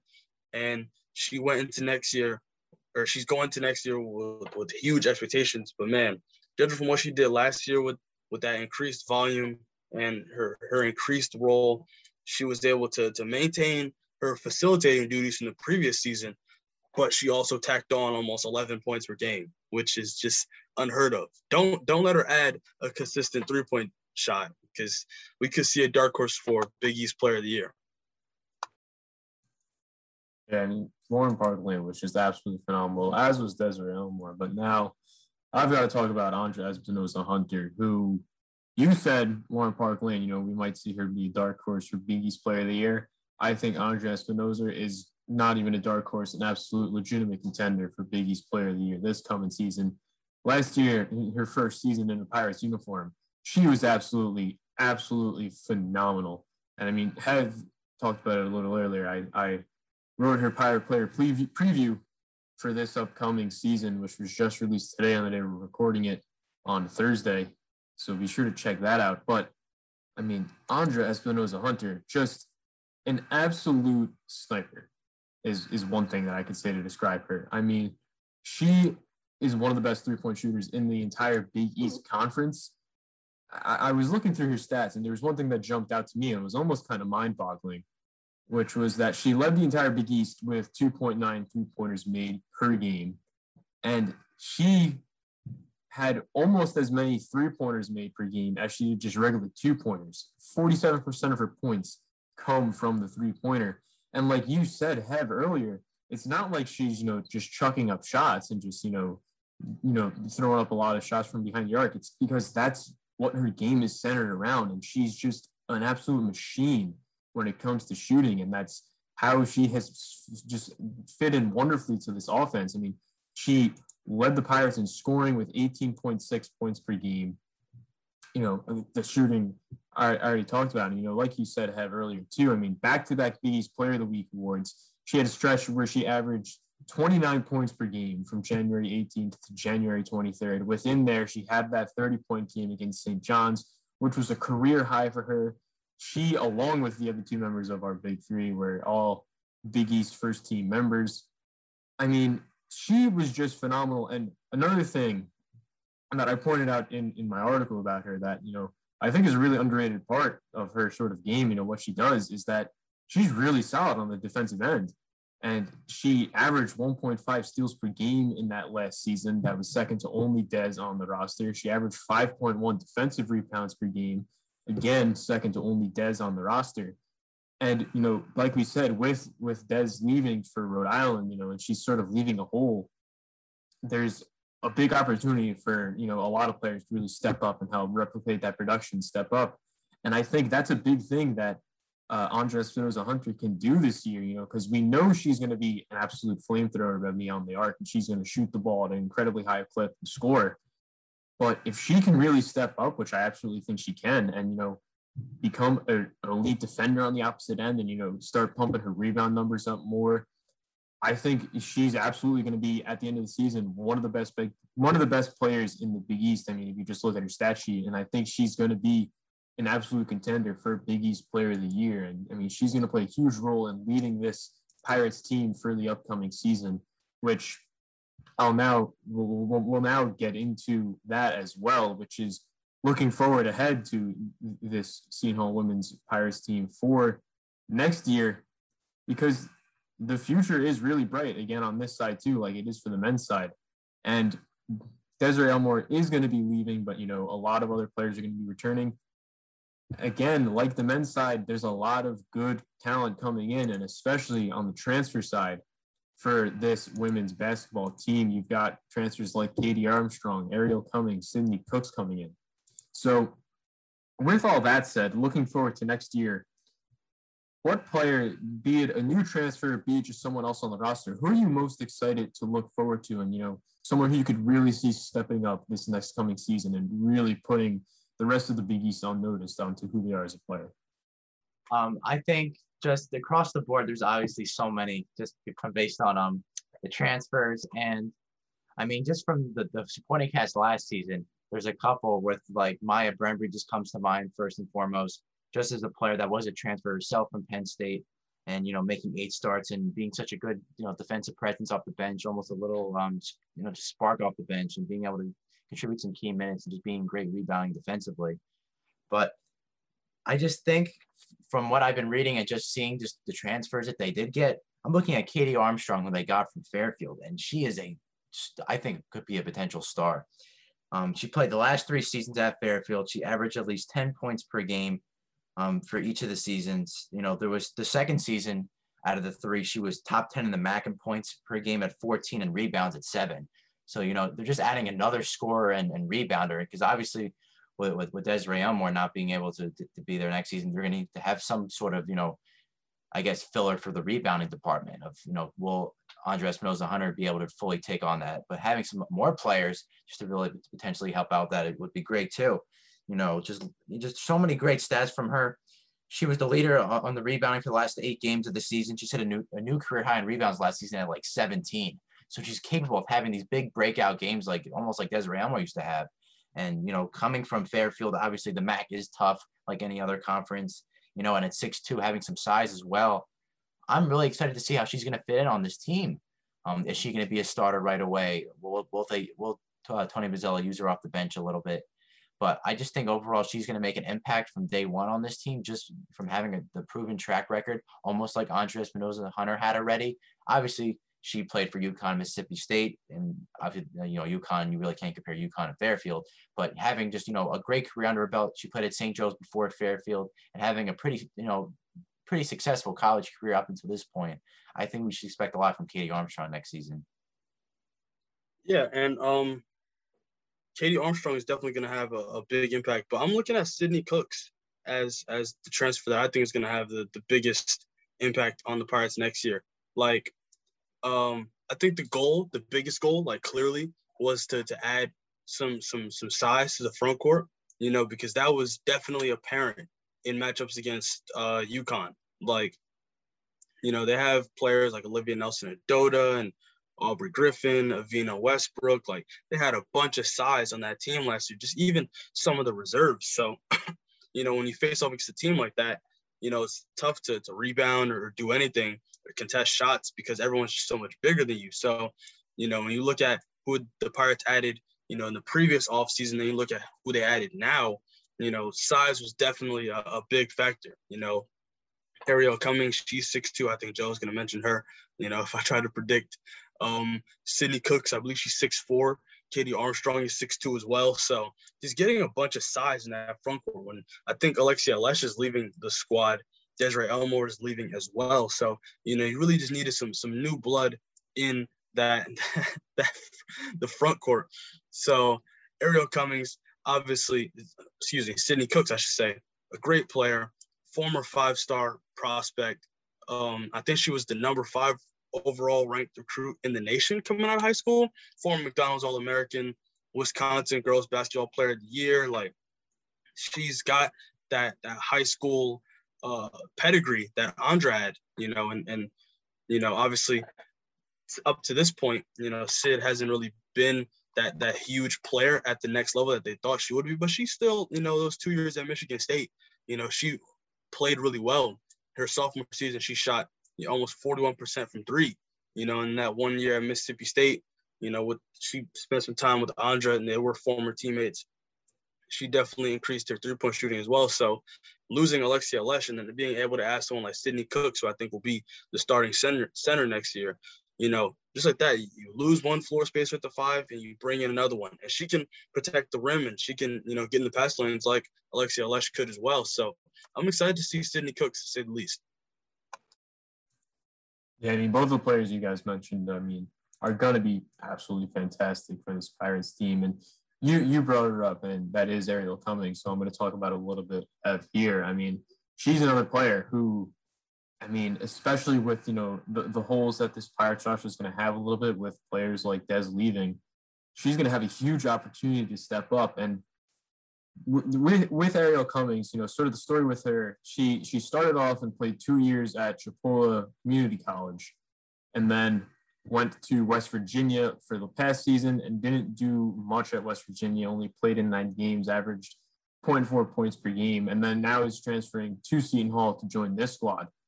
But if you look back at her stats from Chipola, I mean, they are incredibly eye-popping. 14.5 points per game, 11.4 rebounds per game. I mean, averaging a double-double. If she can play up to that level on this team, you know, she's got the potential to be a double-double machine on any night. She's going to play a huge, huge role. And I mean, it's just going to add even more help down low for this Pirates team. Another name, though, that I also want to mention is not a transfer, but someone who's actually already on this Pirates roster who, I mean, for me at least, I've got her name circled and I'm really looking forward to see what she can do for just this next year and her coming years at Seton Hall. That's McKenna Minter, who this past season was a freshman for the Seton Hall Pirates team. And again, looking at her stats at first glance, you know, it doesn't pop out anything crazy to you, 3.1 points per game, 0.6 rebounds per game, and 7.3 minutes per game. Only played in 8 games, but in the short amount of time that she played, and in some of the games we've seen, she showed some real solid basketball. She had on December 8th against St. Peter's a career high 12 points on 5 for 6 shooting. That was in the season opener, for this Pirates team. She's someone who, as a freshman, is not going to, have a whole lot of responsibility, the focal point of an offense or anything dumped on her out of the gate. And especially with the talent that this Pirates team had this past year, they had a big three who were dominating the scoring load and, taking over everything. For her to still be able to sort of shine through like that and have a game where she goes off for 12 points and, can still play some solid basketball throughout the season as a freshman on a pretty stacked roster, that really jumps out to me. And I think, as some of these players leave and, she starts to get older and older and, gets more responsibility in this offense and on this team, I think she's someone who really can wind up breaking out and becoming one of the next, central pieces of this Seton Hall women's basketball roster. So, I mean, again, with all the talent that's coming in, the steps forward that some of these players are going to take, the returning talent, I mean, it's going to be an awesome season for the women's basketball team this coming season. And so this is going to lead me into my next sort of, discussion point / question for the women's team in regards to next year, which is just flat out, what are your predictions and anticipations for what this women's team can do next year? I'm excited. I'm definitely excited to watch them. I feel like the landscape of the Big East is shifting, to say the least. I mean, UConn, they're probably going to go undefeated. Like, it sucks to say, but they're bringing in the number 1 player in the nation. Avina Westbrook came back. I don't think they lost. I think Kristen Williams is coming back too. I think they brought back everyone from last year. They're definitely utilizing that free season. So it sucks that they're going to be as stacked as ever. But I know DePaul lost a few pieces. I know Selena Lott left from Marquette as well. So there's just a lot of changing factors. Meanwhile, the Pirates, yeah, they lost Desiree Elmore and, some other players as well, but they still have 2/3 of that big three. You get 3 players on the all Big East team, like, that's impressive, regardless of the sport.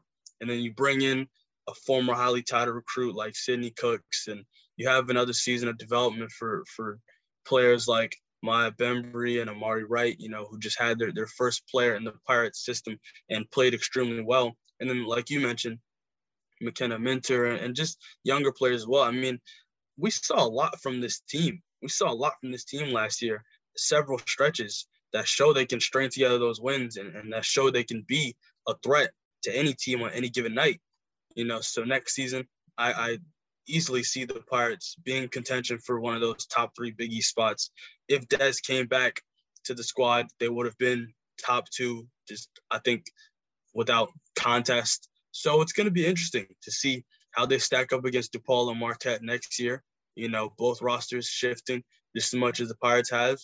And, those games are circled on the schedule like they are every year. That's very true. The game that I'm going to have circled is they better beat Creighton this year. Just hopefully they sweep them or just something, just because of what happened last season. But I'm just going to echo a couple of your points. Just the fact that they're in a very good spot right now. Like you said, the Big East is fluctuating with, some of the talent leaving and staying. Like you said, UConn is just UConn. They're just going to be number 1 in everything. They're going to beat everyone. Maybe they'll have a shot to potentially upset them if UConn is going to lose to any team in the Big East. I think, with putting our personal biases aside, I think the Pirates do have arguably the best shot to beat them, because I remember beat reporting that game where the second game that they played against UConn last season, and they were, down to the wire, at least in the first half, and then especially a little bit in the second half, and then unfortunately Paige Beckers was Paige Beckers. So I think they definitely will have some chances to maybe, knock off UConn, but I think they will have another excellent season. Again, the identities with this team is already established, so that's half the battle. I feel like with many college basketball teams, that the big 3 is now the big 2, or now it's a dynamic duo. But, you still have, like we talked about before, some of these players, Maya Jackson coming back, all the transfers, just everyone across the board. Tony Bozzell is, of course, still the coach. Just to be a lot of the same makeups of the team last year, just without Desiree Elmore. So I think they're in a very, very good spot. And, we know the offense is going to be there. And now there's already obviously a couple question marks about the defensive side, just because Desiree Elmore, again, could, block shots and steals. But I think that's going to be picked up by a whole bunch of players and not just one and specifically. And like you mentioned, Joe, if Andra Espinoza-Hunter can become a defensive threat too and a true two-way, forward, she could potentially win Big East Player of the Year. Hopefully we can start that trend here at WSOU Sports. But I think that they're going to be in a good spot. I think some goals that they could set is obviously advancing past the first round of the Big East tournament next year. I think a potential, a full successful season just based off last year to this year is they make it to the championship game against UConn. I think if they can make it there, then it'd be a true successful, bounce back season. But again, they just got to string their wins like they did last season as well. And I think they're in a very good spot, and it's going to be just an exciting, 3 or 4 months of just, the Andra Espinoza-Hunter and Lauren Park Lane show. Yeah, I think you said it. You really hit the nail on the head, Jonathan, with, the identities are sort of, solidified for this team. There's not much question in regard to that because, we know Andra Espinoza-Hunter is going to be one of the leaders. We know Lauren Park Lane is going to play phenomenal point guard play for this team.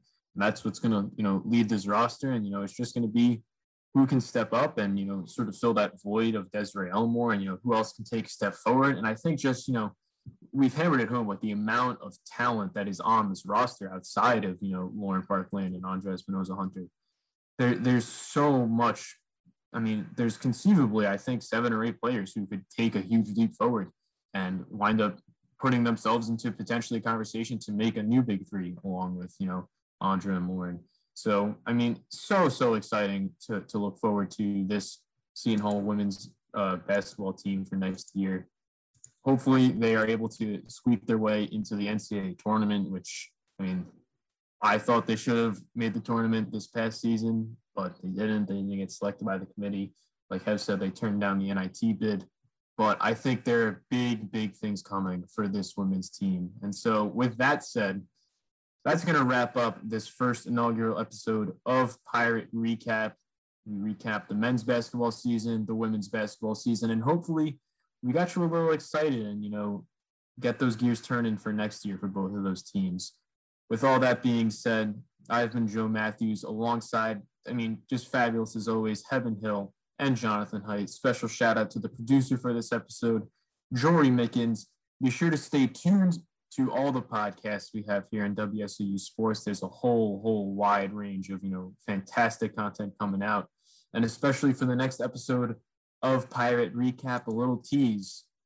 It's going to be about a certain soccer team that had a pretty nice run this past season. So with that being said, thank you so much for listening, and we'll catch you around.